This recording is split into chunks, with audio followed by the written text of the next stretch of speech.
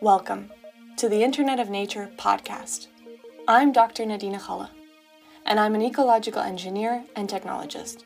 In this 10-part series, I will be interviewing entrepreneurs and innovators about their technologies for building greener and smarter cities, asking them the questions that could help you grow your tech-driven, nature-based enterprise. This week, I'm speaking to Eric Rawls, founder and CEO at Earth.com and PlantSnap in Telluride, Colorado. Hi, Eric. Thank you so much for joining me today. Hi, Nadina. Nice to be here. Thank you for having me. Maybe to kick us off, can you tell the listeners a little bit about yourself and how you rolled into the realm of both nature and technology? Basically, I'm just a science nerd who jumped into technology at an early age, right when I got out of grad school. Started doing websites, and because I like science so much, I built a couple of science portals. One was for space, and then the next one was covered science in tech and health. It was called Red Orbit. I had that for about 12 years, and it was just a big science media portal trying to get people interested in science and nature and how technology can be used to interact with them. You know, like going to CNN to read about war and politics, you would go to Red Orbit to read about nature and the environment and science. Science is moving so quickly. There's always something cool. So I found the best job I could ever have. I get to work remotely. I get to learn every day about what's happening in the world of science and nature. And I get to help educate the world by giving them a fun, friendly place to interact and learn about it. After Red Orbit, I had the idea for PlantSnap back in 2012. PlantSnap is an app. You snap a photo of a plant and it tells you what it is. And we've also added a social community inside of it. So it's I wouldn't say Instagram for plants, but it's for people to share photos of their plants and to talk about gardening and get advice on how to care for certain kinds of plants. And it's kind of a way to show off instead of showing off what you ate for breakfast, you're showing off your house Your green thumb. Your green thumb, and we get likes and comments and we share and chat. So it's a big global community. It took me 5 years to figure out how to build it because the technology wasn't there yet. We launched it in 2017.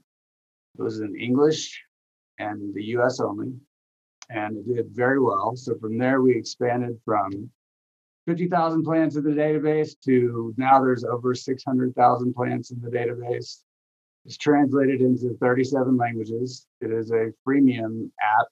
I think we're at 52 million installs at this point, and it's used every day in over 200 countries. It worked well beyond my expectations. I didn't know if anyone but me cared about what kind of plant they were looking at. But plants are ubiquitous, and they're the reason we're alive, and they surround us every day. And I just kind of realized one day that I wanted to know what kind of plant I was looking at, and I had no clue how to go about doing that, which seemed crazy because they're everywhere. Eventually, I found a form of artificial intelligence called machine learning, and we were able to build it up over time. And I've also got this other company called Earth.com, which is more of a science media company. There's a page for every plant and animal on the planet. It's an ongoing process because there's 6-7 million species that we know about at least. But it has all their taxonomy. We have as many images for each of them as we can so far, and just a basic definition for all of them.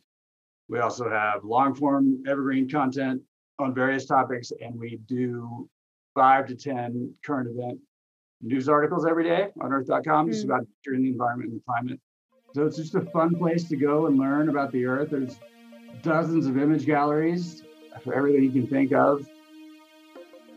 I like to say that when the aliens decide to come and visit us, then they should park it in orbit and visit Earth.com to learn about all the different beings. Just a small guidebook to life on Earth. Yep.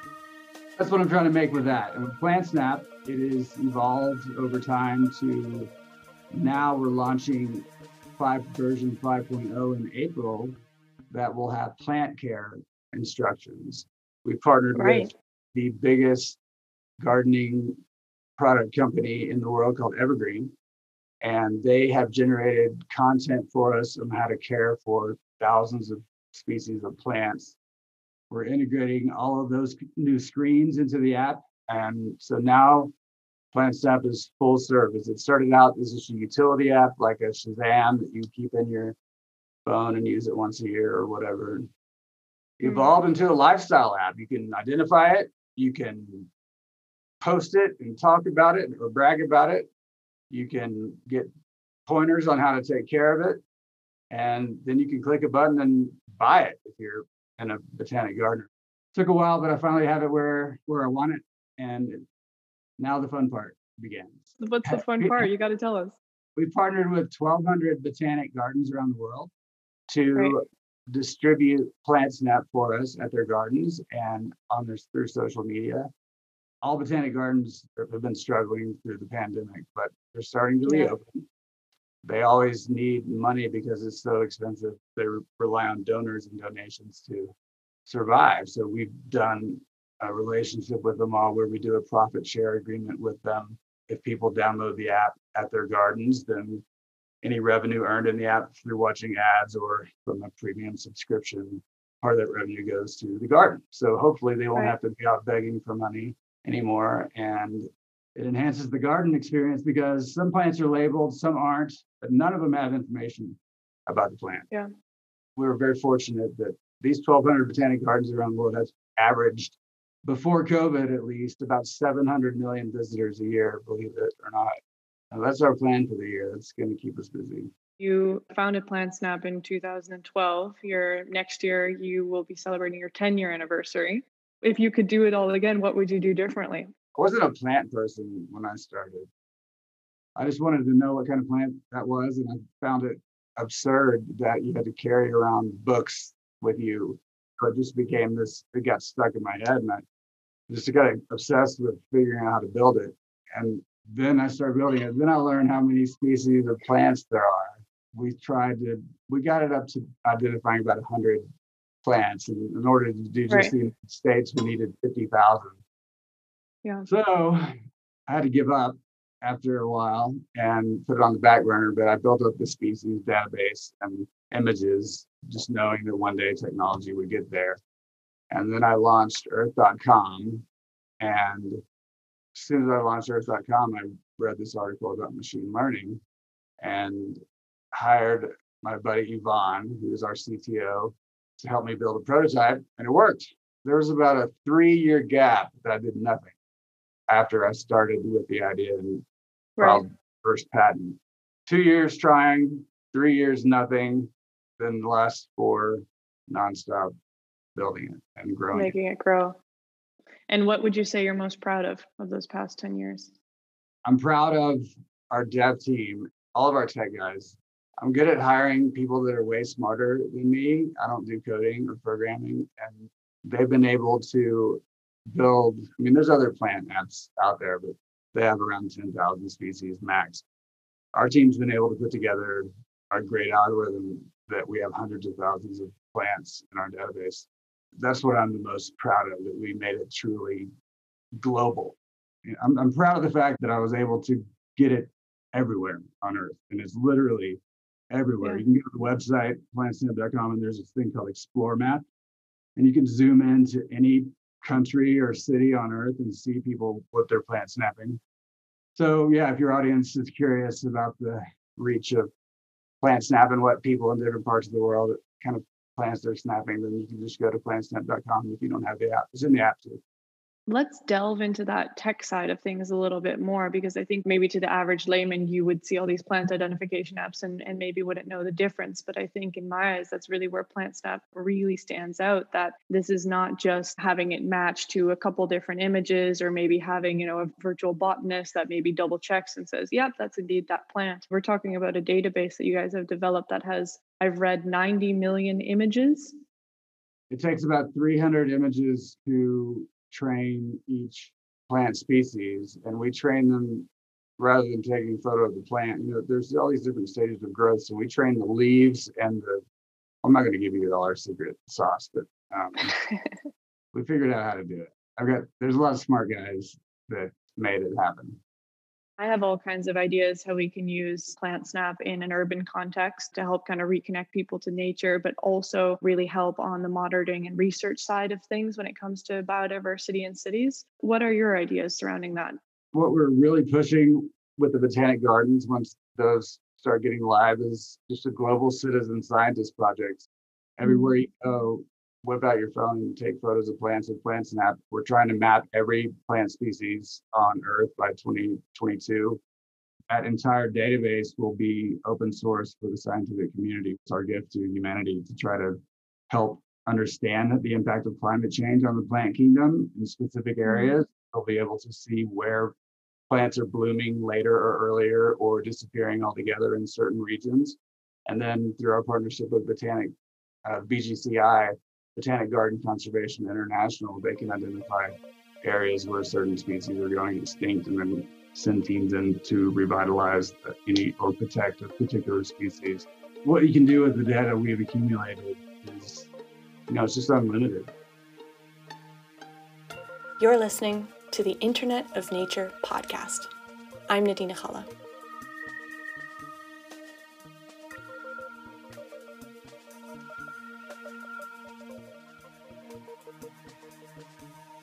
There's no personally identifiable information on any of them. It's just geotagged plant photos.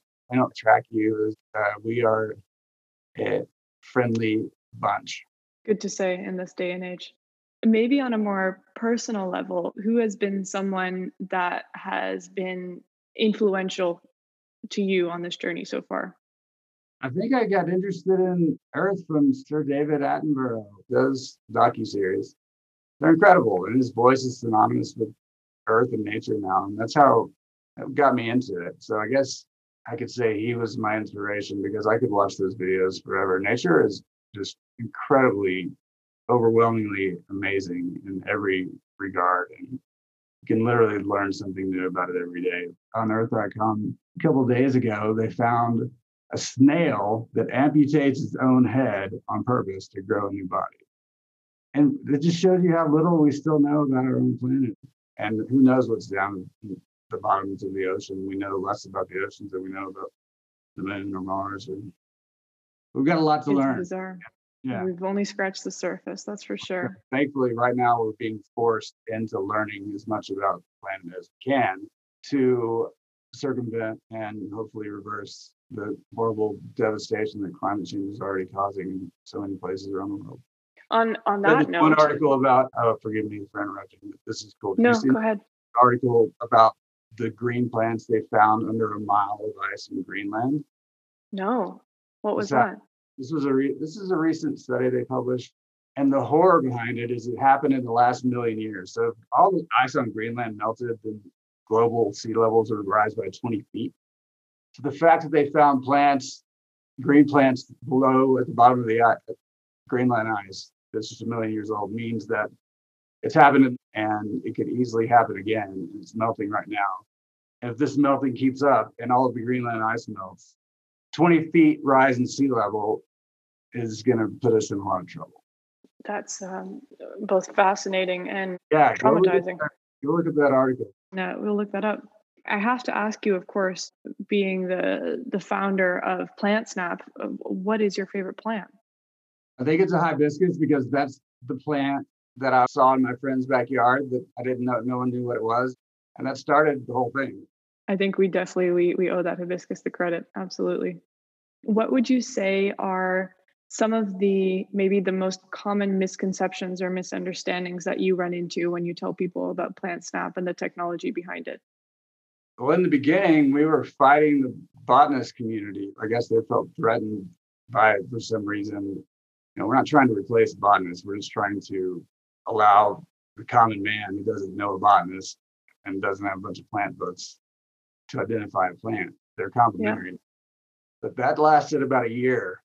They got on board and saw how it could benefit society as a whole. So that was not something I expected. Was that angry emails? Was it comments at conferences? It's emails, comments at conferences, Facebook posts. I remember when we first started this, we did a Kickstarter campaign. This is impossible. You're being scammed. I was trying to do something to help the planet and be fun, and then people felt threatened by that for whatever reason. Speaking of that backlash, I mean, I think that's something that you face from botanists. I think that's something that both ecologists, engineers, and technologists, even to a certain degree, have commented to me over the years when you talk about bringing nature and technology together in a beneficial way. Ecologists feel threatened that they'll be replaced, and technologists might feel like it's not the most efficient use, perhaps, of technology. So, I mean, I think there's enough backlash abound, but it also kind of proves that you're doing something right, right? Bad publicity is also publicity. Yes, and we got a ton of it initially, and that's what helped us grow so rapidly. The press attention was overall positive, but because of the backlash came the press. What would you say are in this broader kind of trend of using technology for the conservation of nature or reconnecting people to nature? Besides PlantSnap, what are some other exciting technologies that you see? There is a new organization that's starting that's focused on restoring trees and tree habitat. We partnered with several different companies that have big satellites monitoring from space tree coverage. These satellites have data going back 50 years, I believe, so you can use their technology to go look at any piece of the earth and see what it looked like 50 years ago and what it looks like now in terms of tree coverage. And they're going to take that data and then partner with organizations like VGCI and PlantSnap to go into those areas that have been most devastated by deforestation and help get the trees growing again. Right. We need them. Right. We do. Absolutely.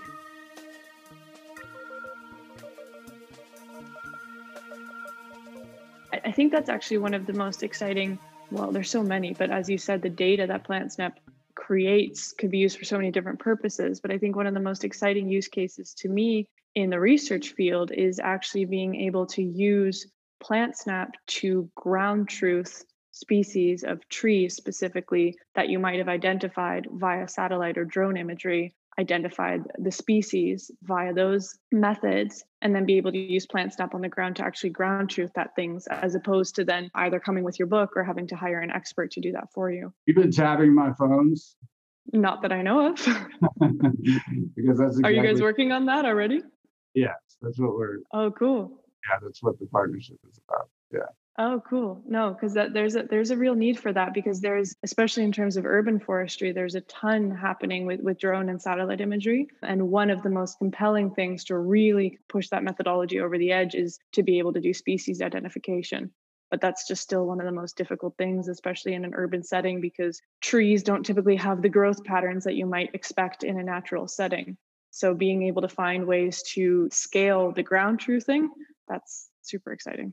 When we launch it, yeah, let's come back and talk about it, because it's a really impressive and important initiative. Any leads on when we might hear more about that? July.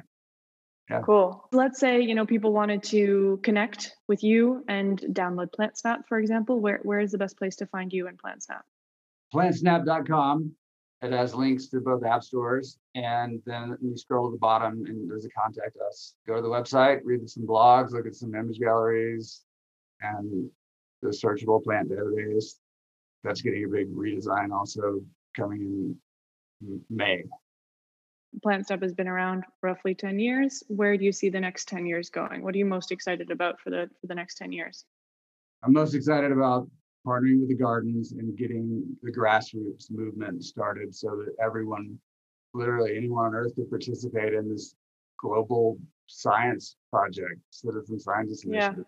Just think about mapping every plant species on earth and how unthinkable that was just a few years ago. And now it's as simple as downloading PlantSnap, and wherever you go, snap pictures and have it done in a couple of years. The opportunities are just endless. I'm getting inspired right now just about all the different research questions we might be able to ask. Let's ask them together and make it happen. I think that our visions are aligned for how technology and nature can coexist and the synergies between them. So let's stay in touch and find ways to work together. Well, that leads me perfectly into the last question, which I ask all of my guests. And that is, what does the Internet of Nature mean to you? Internet of Nature. technology and nature are not antithetical. You can have one or the other. And people initially were skeptical about that, but your phones are not going. Everyone's in their phones all day, every day. So if you give them something to do other than look at funny face photos or where your friend is on vacation, and still make it interactive and fun and share photos of cool plants you see, then people are always looking for a reason to use their phone. They want to use their phone. They want to do something with it. And it's getting more and more ubiquitous with every new generation. We've got a partnership with Snapchat where our API is integrated into Snapchat. They have a scan feature where you can scan a plant with Snapchat and our API will give you the results. And it's being used on a very high level by a demographic that I didn't think we'd ever be able to touch. And they grow and bring that appreciation of nature with them throughout their lives. Then we're going to have a society full of nature lovers who appreciate and understand how important plants are. I think that's a beautiful way to look at the future. It's going to happen. Thank you so much, Eric. This was really fun. Thank you for coming on. Thank you. I appreciate it. Talk to you soon. Thank you very much to Eric Rawls from Earth.com and PlantSnap, and thank you for listening. I hope you have enjoyed this series of the Internet of Nature podcast as much as I have enjoyed talking to my guests, and I hope you have been as inspired as I am to keep innovating and growing our tech-driven, nature-based enterprises. This podcast is brought to you by Connecting Nature Enterprise Platform, an innovation of the Connecting Nature project, which is funded by the European Union Horizon 2020 Framework Program. This podcast was produced by Little Red Flames.